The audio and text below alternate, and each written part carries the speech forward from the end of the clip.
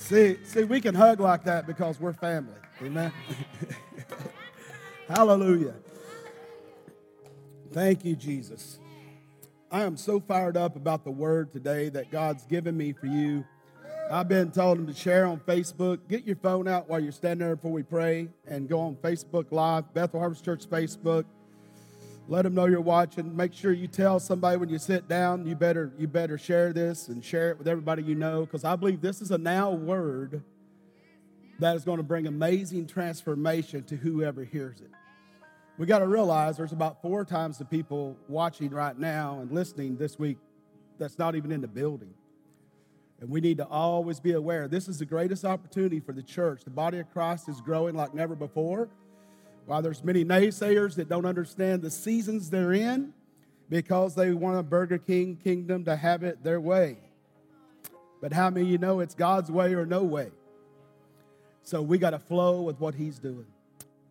Father, I just thank you for your sweet anointing. I thank you for everyone under the sound of my voice today. As you minister to us your word, as you minister to us your truth, that you reveal yourself to us, God, beyond emotion and beyond feelings and touch, but God, truly in trust and faith and revelation of you and who we are to you. Let us get a revelation of through, and that through is important.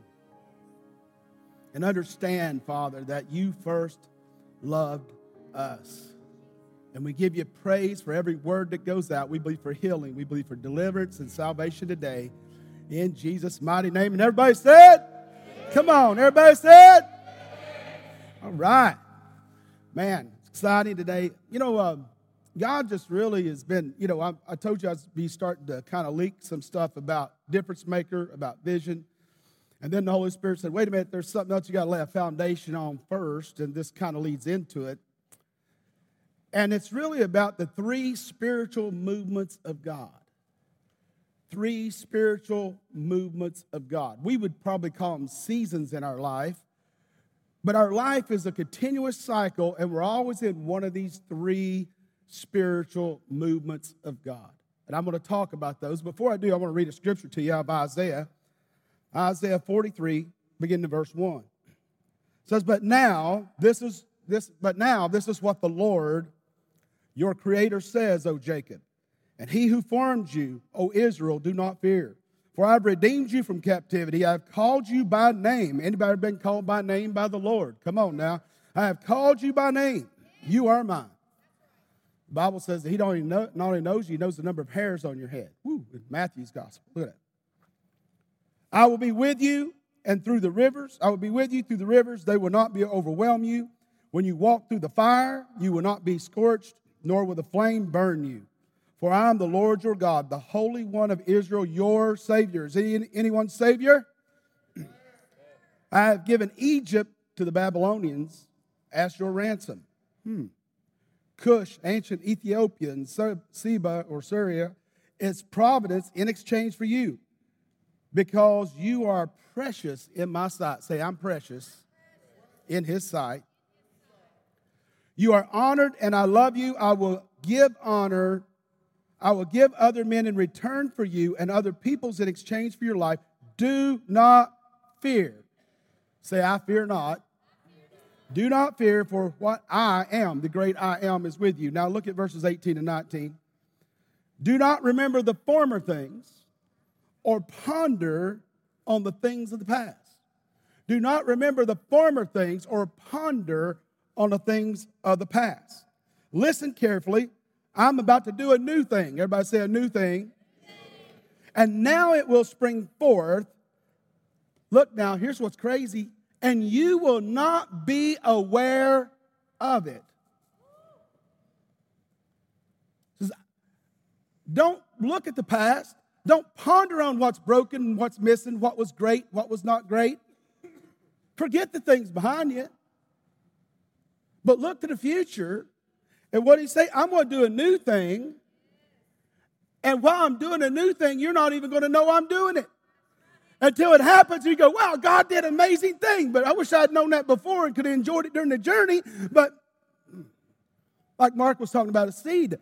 What's a seed? A seed is a a design planned by God. It could be an apple seed, an orange seed, whatever it is. When you put it in the ground, the way that seed produces what it was designed to produce is it must be crushed in the earth. As the earth moves, the pressure, what happens is it's crushed in the earth and it opens up. And when it opens up, what's in it comes out. Sometimes you might be feeling like you're crushed, but that's the new thing sprouting out of you that God has for your life. He said, I'm going to do a new thing. And then he said, will you not be aware of it? It's a question. I will even put a road in the wilderness and rivers in the desert. In other words, he said, I will make a way where there is no way. Why is through important? Through is important because God is always moving. He is always advancing. The Bible says he's the same yesterday, today, and forever. God is outside of time. There is no time in God. He always was, he always is, and he always will be. He is other. He is separate. He is holy. He is God. He is Yahweh. He is the I am. Actually, the great I am. And the message I'm going to share with you today is based on these three classical spiritual movements that we experience, and many times we don't even understand. And they're this. First of all, it's orientation.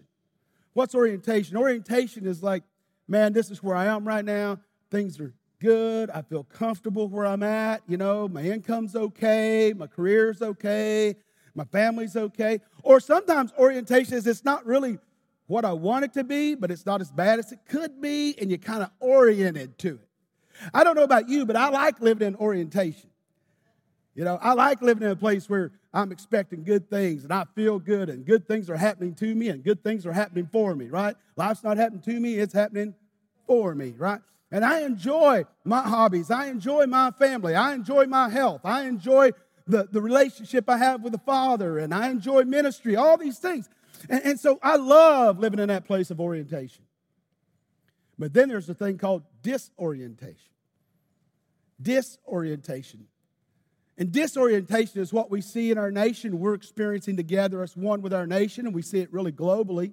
We see COVID-19, the pandemic. We see racial injustice. We see violence. We see all kinds of things taking place in our nation. We see pain. We see suffering. We see abuse all around us. We see political unrest. We see the media, crazy as always. But even beyond what we see happening around us that we can't control, then we have things happening in our lives. Maybe you got a diagnosis and you just found out that you're borderline diabetic or you are a diabetic. Maybe you got a diagnosis that, you know, your pregnancy is not going the way it should. Or maybe you got a diagnosis that, you know, it could be cancer. Maybe like some in this auditorium today and out there watching, you lost a loved one, someone you know, someone you care about, and they're gone. Whatever it is, that's when we go through these times of disorientation. It kind of knocks you off your mark, right? It feels like you're wrestling. It feels like you're struggling. It feels like you're pressuring it. It feels like you're just pushing through. And then we come back to reorientation. And what is reorientation? Reorientation is that cycle God takes you back, and that's why through is important. You know, Josh, the old saying, when you're going through hell with a water pistol, just keep on going, right? Don't stop, right? If you're going through hell, just keep on going because you'll get through. You'll get through to the other side. And that's why through is important. Reorientation is when we begin to get our footing on solid ground. Reorientation is when we see a little glimmer of hope out there. Maybe we don't see the light, but we can see the light coming. You know, reorientation is when the great prophet was standing up there on the Mount Horeb when he had just killed all the false prophets for Jezebel and them false prophets, and he's looking out there, Elijah, and he's looking out and he says, keep sending his servant back. Keep sending his servant. The third time he comes back, he says, do you see a cloud? Because there'd been a drought 3.5 years. And he said, I see, Master, I just see a cloud the size of a man's hand. And he said, let's go. We got to get off the mountain, because he knew a gully washer was coming, and a great rain and flooding and all this came and re-watered the earth. But see, all the prophet needed was a sign that the season changed. Now, even during that time, Elijah got so depressed after he had killed the false prophets and all that. He began to run for his life, and he was under a tree. We would call a juniper tree here. And he was under this little tree called a juniper tree. He was so depressed, he was crying out, Lord, take me, kill me right now. I'm done. Jezebel's after me. I'm most surely going to die. I'm going to be embarrassed. I'm tired of work. Just take me. And God said, just get up. Get up and go to the brook. You see, what you realize is we think we're dying, and what's really happening, a new thing is being birthed in you. We think the pressure's killing us, but God's allowing the pressure to give new life out of you. A new way, a new motivation, a new season. There was a billionaire in 1991, Ed Bass, and I think he made all his money in oil, and he wanted to do this bio-experiment where he created this huge, massive structure out of glass and different things, but it was to grow plant life, trees, biology kind of thing, to like create the perfect world. And there were scientists from 8 different nations involved, and this thing was hundreds of millions of dollars back then. It would have been billions now. And everybody thought, this is amazing. And man, it was like the trees grew quicker in it. The grass grew quicker. It was just getting the sun, and all it was watered inside. But there was no wind or no tornadoes or nothing that could flood or cause harm. But they noticed that the animals are growing quickly and things seem to be healthy and there's not a lot of disease and bacteria. But what they did notice, as the trees, before they would get into full bloom, they would just start breaking and falling over and falling apart. And they couldn't understand, well, why is other things growing but the trees? You got to have trees and oxygen and life. And why are these trees, they'll get up there to a certain height, and before they ever get close to blooming or producing, they crack and they break and they fall to the ground. There's no wind. It's not possible. But further research showed that without the wind and the pressure of everyday life, the tree was so weak it could not stand on its own. Why is a palm tree like the strongest tree ever? It's like rubber, right? It starts out as a little seedling, right? It's blowing and pressure, and it goes through all these different things. You would think, man, if a hurricane and there's still some palm trees blow away, but most are still there. If buildings are gone, it seems like palm trees are there. Boats are turned up on their side. Yachts are turned up, but palm trees are still there. Because they faced the headwinds like these new structures had never faced before. What is that? That's disorientation. And so many times we look at disorientation and we begin to reflect and ponder on the things in the past, or what we could have done, or what we should have done, or what they did, or what happened to me, or why this happened or that happened, instead of seizing the moment, seizing the day and saying, okay, what can I learn from this? How can I become stronger? How can I become more loving and more faithful to God? Because what happens whenever you come through that season, you're in that season. Just remember, it is only a season. It's a time, a spiritual movement that you're in this disorientation. All of a sudden, you're going to move back into reorientation. Reorientation can only happen through revelation. Revelation happens when knowledge and experience come together. And a lot of times, it's experience happens so you can get the knowledge that you need to know. You see, that's what brings the palm trees through, right? The disorientation and the wind and the headwinds. So whenever you're going through the struggles of life, and you're going through the hard times and the tough times, and the tougher it is, that means the greater reward is on the other side. And I know that sounds cheesy. You just say, I'll just take an average reward with the average life, please. Thank you. But see, what God wants you to realize is, He's allowing you to go through headwinds. He's allowing you the season of disorientation because that's when you find God. I've never led anyone to the Lord in a season of orientation. I've led family members, other people to the Lord that didn't even think they could still get saved in their 70s, even in their 80s. But when they finally came to the end of their life, they were willing to seek God. Because of an illness, they were near death. I know with me, whenever, I tell the story a lot, and Parker and them kind of like, oh, Dad, that story's getting old. But, partied out of, total 3 cars and partied out of 2 colleges and all that. But, I'll never forget when I was sitting laying back there, and I was back home living with my mom. I'm 20 years old, and I'm back there living with my mom, and I hear my brothers and sisters on that Saturday morning breakfast. They all come over, they're all married and doing their life, and I'm laying in there hungover. I just totaled a car, and the third one. Lucky I wasn't dead or killed someone else. And I heard them just, Mom, what are you doing? He's going to kill himself or someone else. Mom, what are you, kick him out. Do something with him. And my mom just said, stop it. That's my son. God has a plan for him. God's grace is on his life. You'll see someday God will use him and he'll be a mighty man of God. You know what that was? That was that tiny cloud the size of a hand way out there that wasn't showing rain yet. But in that time of disorientation, when I would try to get high and couldn't even get high, you know what that's like, Sandy, right? You party so much you can't even get high anymore. You just get mad, right? And so you're in that miserable place. You're not accepted with the people you run with because you're trying to break off with them. You're not accepted with friends and family because you've been so crazy they don't trust you. And you're in disorientation.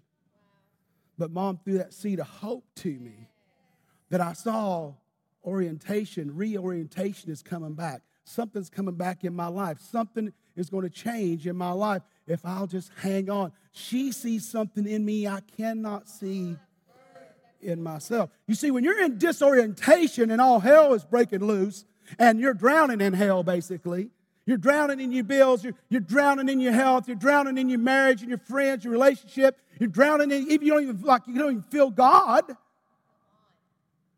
Cheer up.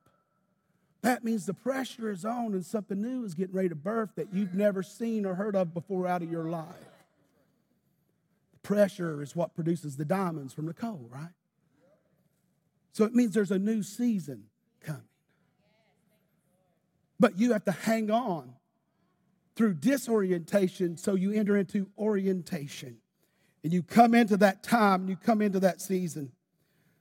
John Pierre said this. He said, God instructs the heart not through ideas but through suffering and adversity.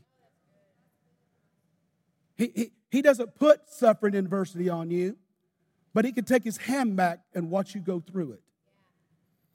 But he knows if you go through that suffering and adversity, you're going to come out stronger.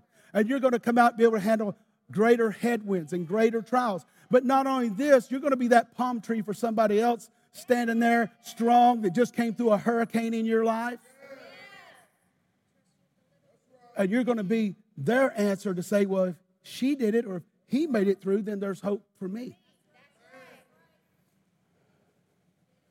So whenever we look at this and we look at our life and we're constantly trying to get out of uncertainty, we're trying to get out of crises, we're trying to get the pressure off, or work our whole life to retire and what? So we can live this life of ease. And most men die within 7 years of retirement because they're hunters. They're used to going. They're used to working. They're used to doing things, and they become inactive, and they lose interest and passion.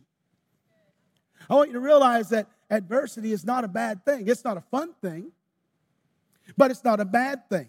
And I can look back at the different seasons in my life. I can look back at the different seasons when Mark started talking about these chairs. Started talking about, where we were at on Alexandria Drive. We sowed that $5,000 seed, Steph and I did, that day. And Pastor Rod didn't know we were sowing it.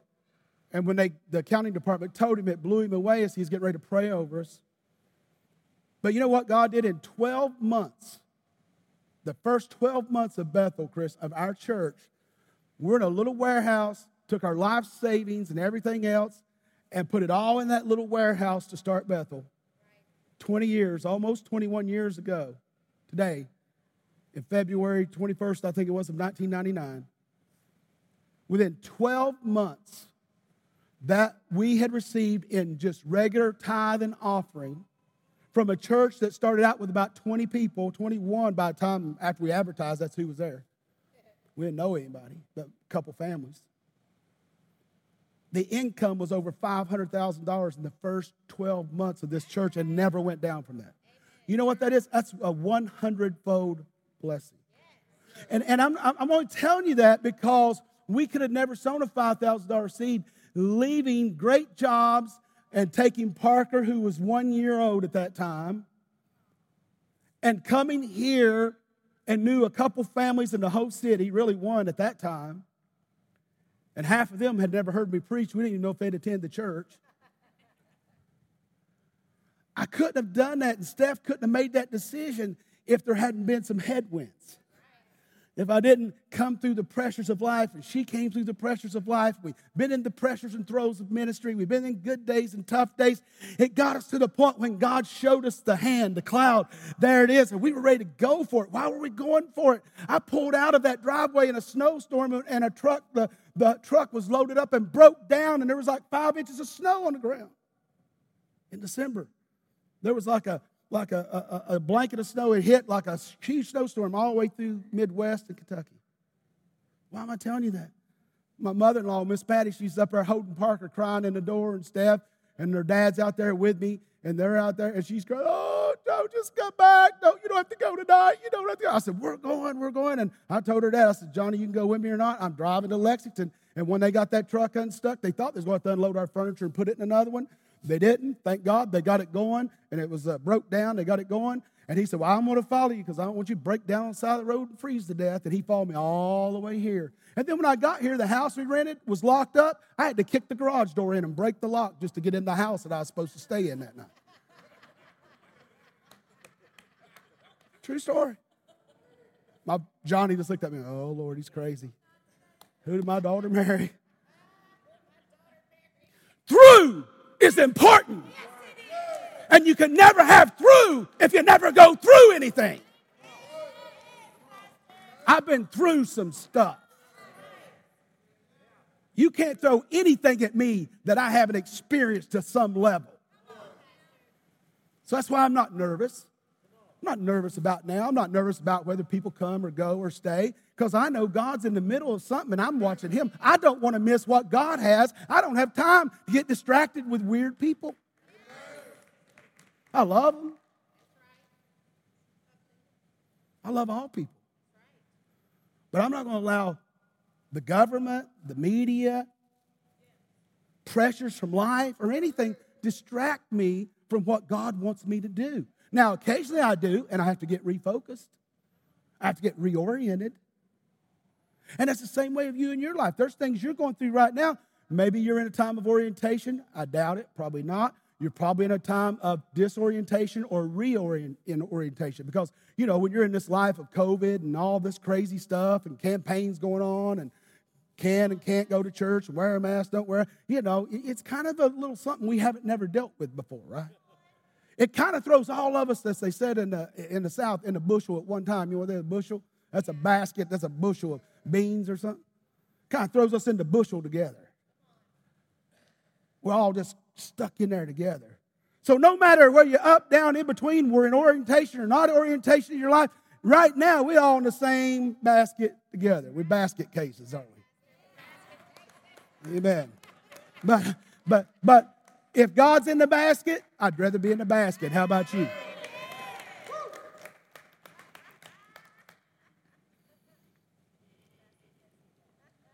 So reorientation is a place of what? It's a place of newness. It's a place of new location. It's a place of security. It's a place of coming to that. You're not secure in the fact of where you were before disorientation. You've already went levels beyond it, depending on how much adversity you faced in disorientation from the previous orientation. So we look at this from the history of Israel. We look at the children of Israel and how they went through from orientation to reorientation, to disorientation to reorientation. And when we look at their history, it's pretty crazy. And we think about all the things that they had been through. Even when we look at from Isaiah 43 to about 40 through 50, and then chapter 66, just in a summary, what had happened, they had been captured by the Assyrians, and then they were a world superpower, and they destroyed Jerusalem and the temple and everything else, and took them and scattered them all over their kingdom. And then the Babylonians rose up above the Assyrians and overtook them then. And then an empire happened, and that empire was the Syrians, I think it was. No, the Persians, that's right, the Persians. And the Persians were going to take over, but that happened later, about 100 years later, and it was prophesied by Isaiah when they were still in captivity. They were still in disorientation, and he said there's going to be a king or an emperor named Cyrus, and he'll be a heathen. He's not a God servant. He's not a Christian. He's not a God guy. He's basically an evil ruler, but he's going to obey God, and he's going to bring you back, and he's going to restore Jerusalem, and he's going to restore Israel, and that's what happened. So we see that, and they went through that crisis. Isn't it amazing when you're in disorientation, even a nation like that God can use the world to put the pressure on you and to deliver you in certain times and seasons, and other times you're there for them. But what I want you to realize is, whenever I'm going through something, I got to realize when I get through this, there's something new waiting for me, a new person. I'm not who I was a year ago or 5 years ago or 20 years ago. Every one of us, we should be different. We should be growing. Pressure produces growth. Think about it, man. Here God said, I'm going to use this pagan emperor to deliver my people. And whenever he's doing this, what I want you to realize is whether we like it or not, or whether we understand disorientation or not, here's why we go through it. The Lord is asking you and me one question. Will you allow him to give us the proper perspective on life? We think we have it figured out. That's a dangerous place to be. But he said, are you going to let me give you the right perspective, or are you just going to pick your perspective up from your culture and everything else and think you know what you know? You see, the Lord grows us through the experiences we commit to him. When we go through this and we don't know what to do, what do? We go to God. Most times he's the last resort, isn't he? We try everything else, and then we go to God. But the key is, do we go to God? And it's not just an experience. It's a maturation process. It's a maturing process for you. And only when someone has come through this maturing process, which means you gain knowledge through experience and you really learned it and you apply it, that's what true maturity, that's what true wisdom is. You see, our spiritual journey is a process, and it never ends. I mean, you think about it. You think about orientation. Orientation, when you're in that orientation plot, it's a place of security, it's calmness, you're familiar. It may not be the best, but it's not the worst, or it might be a little better right now than it was before, but it's kind of that process. I mean, I think about David, right? Think about David in his life. I mean, here he is, man. He's oriented. He's in his father's house. He's a shepherd boy. Then all of a sudden they pluck him out to play the harp for, King Saul, who had taking on these evil spirits. And he didn't even know this little David, this little kid, later on would become king. And here he is, just loves his music. He's in the king's house, right? And then later on, he's the one, and Saul didn't even realize it. Somebody had to tell him later, after he was on his way to kill Goliath. So he's in orientation, and he's getting his strength. But during his orientation, he had some disorientation. He was attacked by a bear and a lion and had to kill him with his own bare hand.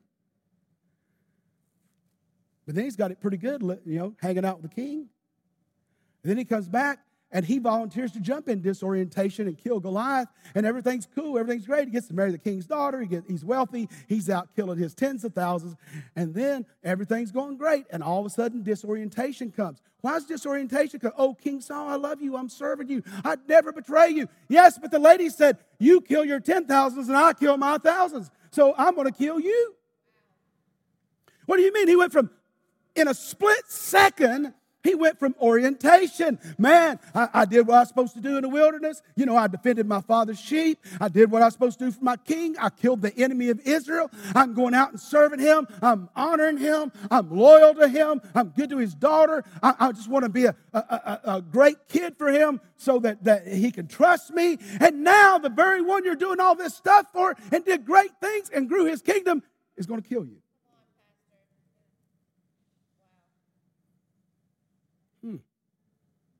Then what happens? So then David takes off, right? Disorientation. Man, he's struggling. He's running. He's hiding. He's weaving and bobbing everywhere he goes. People get killed behind him because they did anything for him. And then he goes what? To the cave of Adullam, right?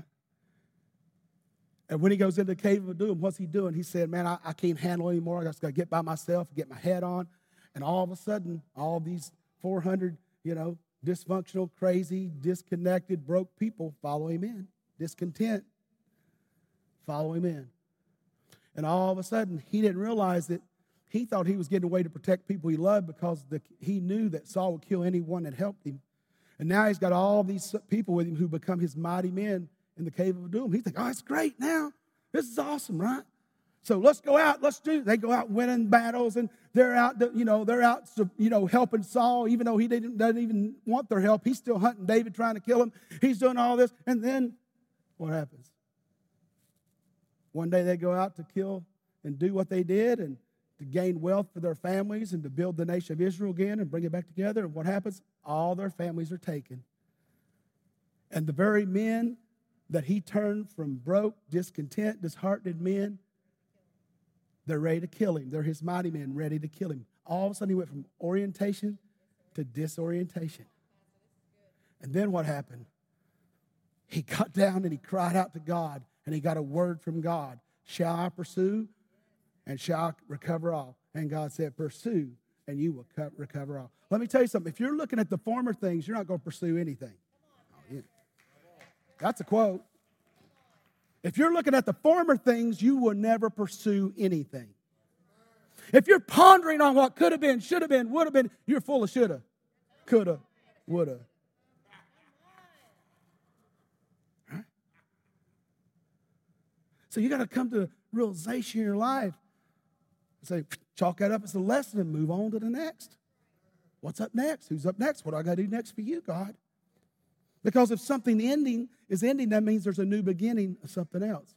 And it's going to be that way all the way till you go home with the Lord. Think about that. And then he recovers all. Oh, gosh, he's right back there in it. Now he's in the saddle again. And you can just go through his whole life, even after he's a king, and the things he did and the way God honored him at the end of his life. You can look at his life. You can pick any Paul, Peter. Think about Peter, man. Oh, Peter, on this rock, man didn't tell you that. That came from my Father who is in heaven. You can only heard that from God. Peter, upon this rock, I'm going to build my church. And then before the chapter ends, I rebuke you, Satan, to Peter. So what am I saying? Don't get so tore up when you're disoriented. Don't give it more credit than it's due. Sometimes when something frustrates me, I don't talk about it as much because I don't want to give it credit. I don't even want to give it the thought that it's winning in my life. When we're always complaining, we're just letting the enemy know what's bothering us. Why let him know? You're going to run over him. You're going to take back everything, and he's got to give you back 7 times what he stole from you. That's what the Bible says. The reason we love the Psalms, that's the songs that God gave us. David wrote most of them, many of them, he and Solomon and others. But here's the thing. Do you know 2/3 of the Psalms are written from a place of disorientation? Trouble, Lord. Man, David talked about his enemies pursuing him and all those problems. Troubles and trials. Right, Michael? Just like what you've been facing lately. It's kind of disorienting, but you got to find that place to get reoriented. And then when you are on the other side of this, you're not going to be the same family. It affects the whole family. So the whole family is going to be at another level because of what you're going through. And you will go through because you will not stop. The only way you can't go through is if you stop. Now, through may not look like what we think it's going to look like. But really, it's better for us than what we thought through was. You see, God is not looking to connect with you emotionally, even though he does. He's not looking to connect with you even physically, even though he can touch you and move you and sort of think through the Spirit. He's looking to connect with you through faith and trust. Faith and trust. That's what faith is, right? Trust. To simply know who God is. And that he will do what he said he's going to do. To trust him. To trust him in orientation, disorientation, but you got to trust him with your reorientation. Because if you kind of trust him a little bit and don't trust him totally, you only get a little bit what you could have got. But if you'll totally trust him through it, he'll change everything.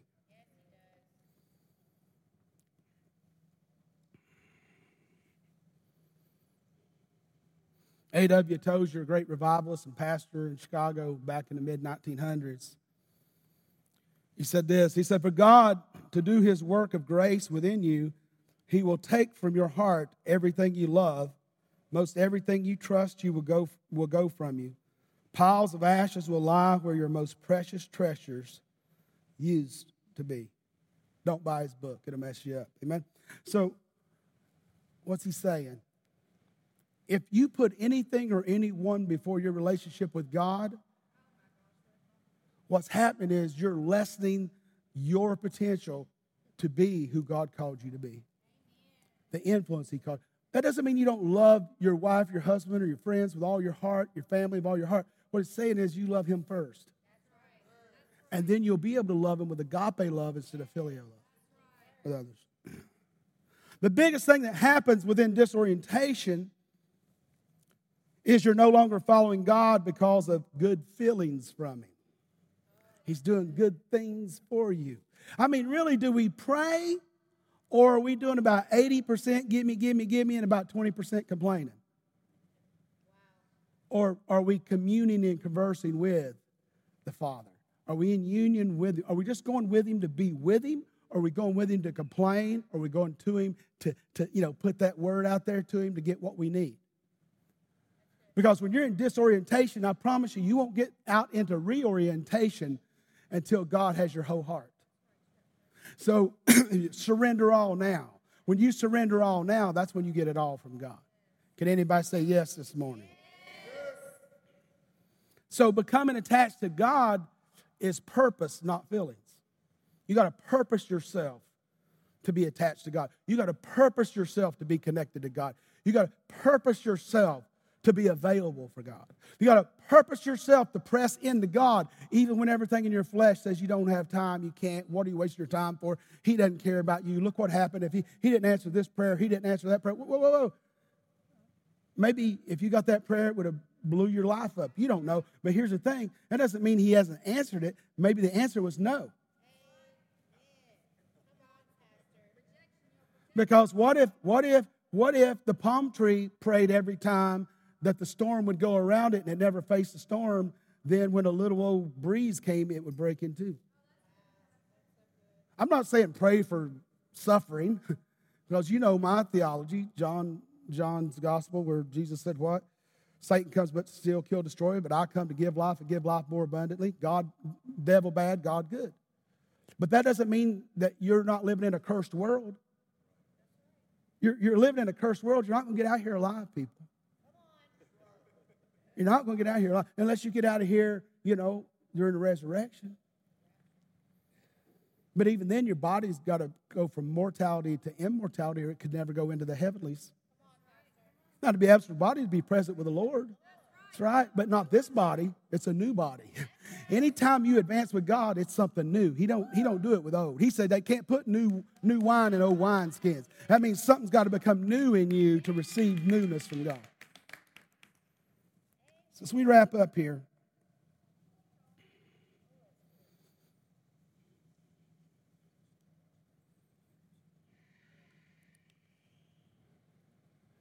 the word spring here, where it's talked about over there in the scripture about the word springing forth or springing up, it talks about blessings springing up. I'm believing today for God's blessing and favor to spring up in your heart. I'm believing that your heart becomes a well.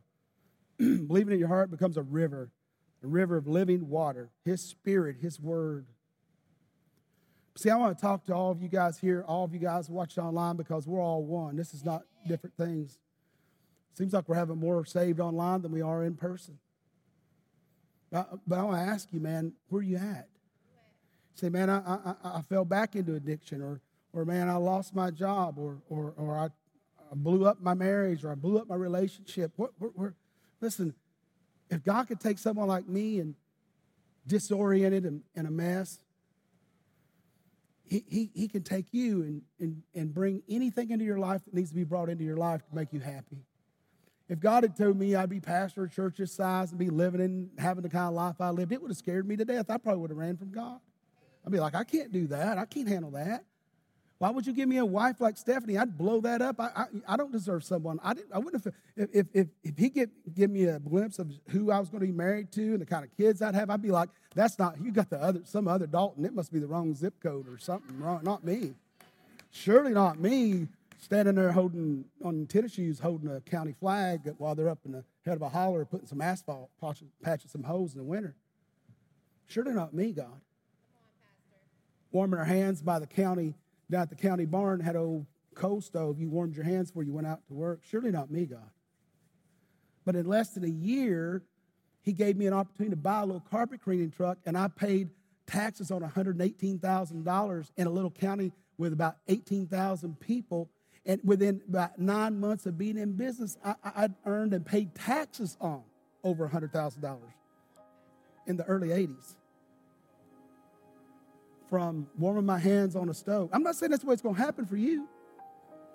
I don't even know what's going to happen for me in life. I just know that I understand God's spiritual movements. If I can locate the movement I'm in, I know where to set my expectancy. If I can locate the movement I'm in, I know what to look for. I know where to look. You see, that's why you're a great mentor to yourself as well as having great mentors, because you've been through some stuff or you wouldn't be here today.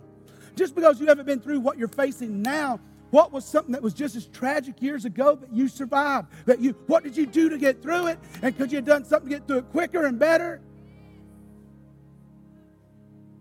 Where are you at today? Every head bowed and every eye closed right now. Everybody's, you're far away from God. I'll never forget, I had gotten saved and God was blowing my businesses up and had restaurants and involved in coal mining and all that. Still had the cleaning business, doing so good financially. But then he started convicting me to preach the gospel. And I ran from God for 8 months. I totally backslid. I don't know, you can believe in backsliding or not. I knew when the Holy Spirit left me. Running from God. Totally disoriented. And then God let me see. It didn't take me but a few months to realize. I never thought I'd be back doing drugs and all that. I thought, I just won't be doing this other stuff, but I'll never. And it wasn't within 3 months. I was back doing everything I was for the first 20 years of my life. But I came back to God, and he met me right where I was at. And I've been with him ever since. He transformed my life, and he called me to preach, and he set my feet on a rock to stay.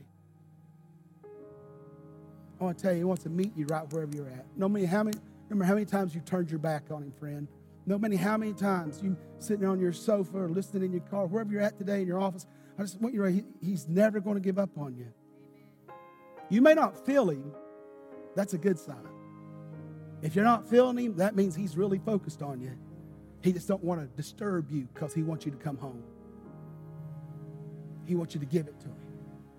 How about it today? Anyone in here and anyone if online, type yes. If you want to give your life to Christ, I'm going to pray. In here on a count of 3, raise your hand. I want to pray for you right where you're at online. 1, 2, 3. Raise your hand high. I want to pray for you right now. Anyone in here in the sanctuary? Anyone in here? Anyone online? Anyone online? Somebody check for me online. Anybody say yes online? I want to pray for them right now. I want to pray for them right now. How about you guys in here? You good? Hallelujah. Hallelujah.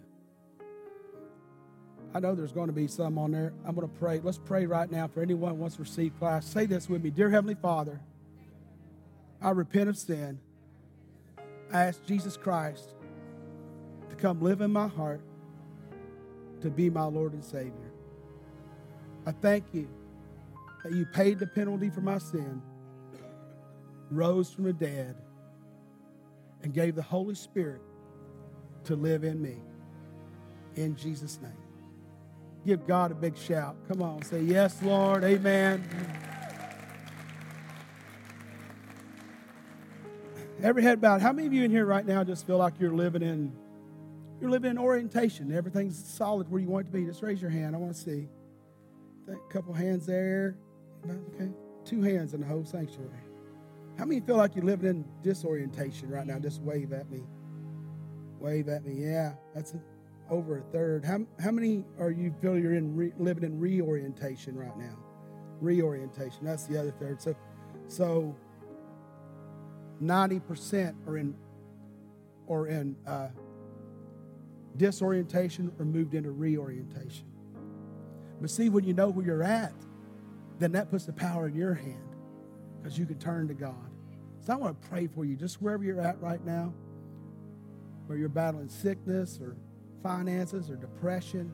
You know, I think abuse is up. Family abuse is up, 700%. And overdoses are up 300%. It's just so sad.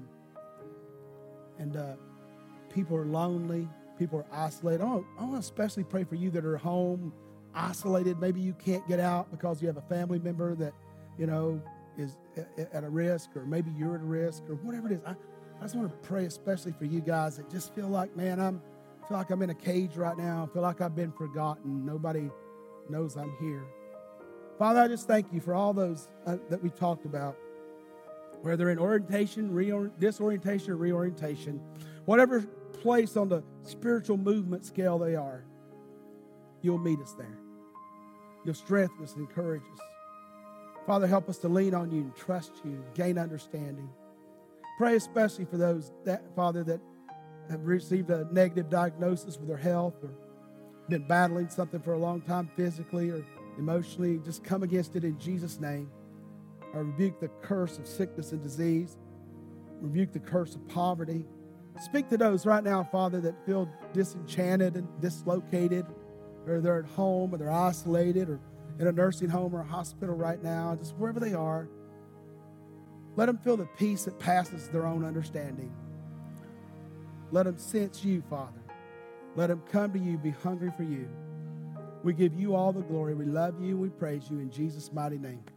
Amen, amen. Amen. Let's stand. We got something special to do. Come on up. Mark, you want to bring my mask to me? I guess I need it. I don't know. Well, they can stand down there, I guess. I don't know. Oh, we're going to do two things. Okay.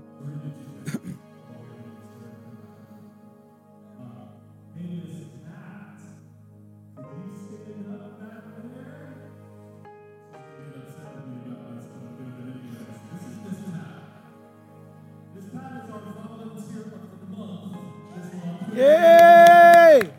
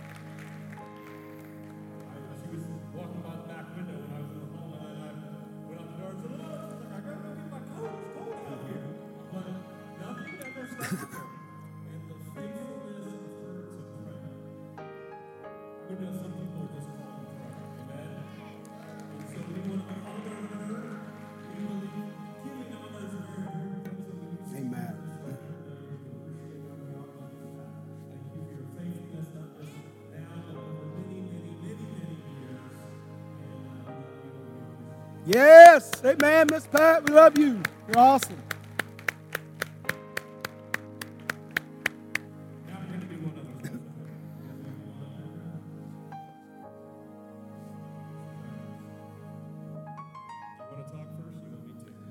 Well, where's Sarah? She's okay. This family is so amazing. You know, Chris gave his life to the Lord here, baptized him and his family. Sarah had been believing for a long time. Their marriage had been going through some stuff at one time, and God just restored everything and gave them these three beautiful children. And well, they already had one, but gave them the other two. And I'm just so proud to see their spiritual journey. You see Sarah, she's been for several years, at least two, doing our announcements online. They had an opportunity with his new employment to move closer to Sarah's family in northern Kentucky. And they moved, a couple months ago now, isn't it, or a month and a half? Been about a month, and with COVID and all that, we couldn't really get them here to pray for them.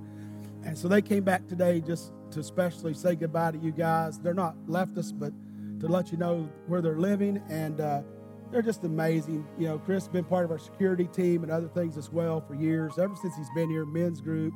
And they're just an amazing family, been in our grow groups and everything. And we just love them so much. And we wanted you all to have opportunity to agree with us and pray for them. And you want to ask how they're doing? And They walked in the door this morning. I didn't realize how much I missed them before they walked in the door.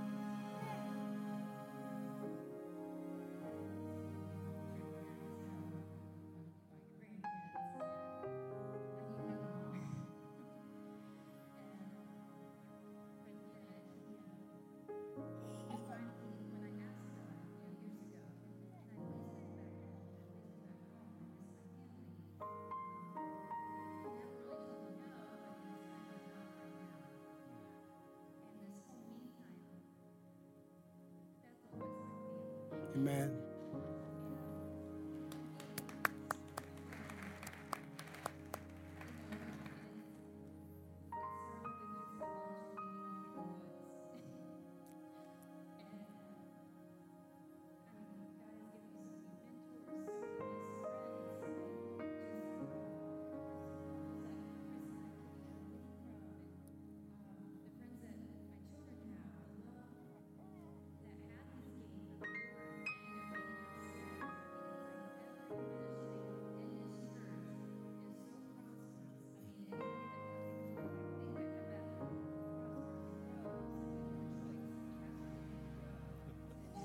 Amen.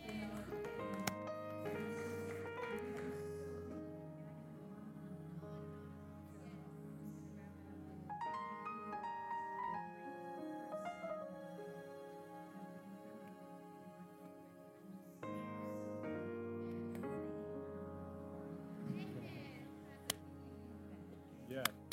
Amen.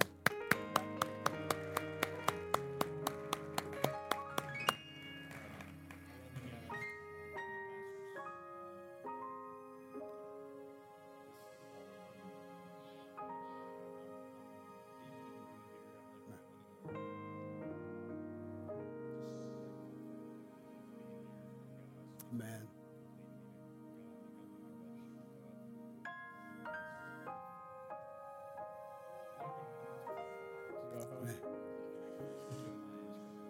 That's right. So that's the beautiful thing. They can still be on our leadership calls, just like Brooke is in Virginia. She's still on them. And like the Webbs just moved back, right? They were leading them, and now they got to move back. So who knows what God has? Maybe your whole family will move.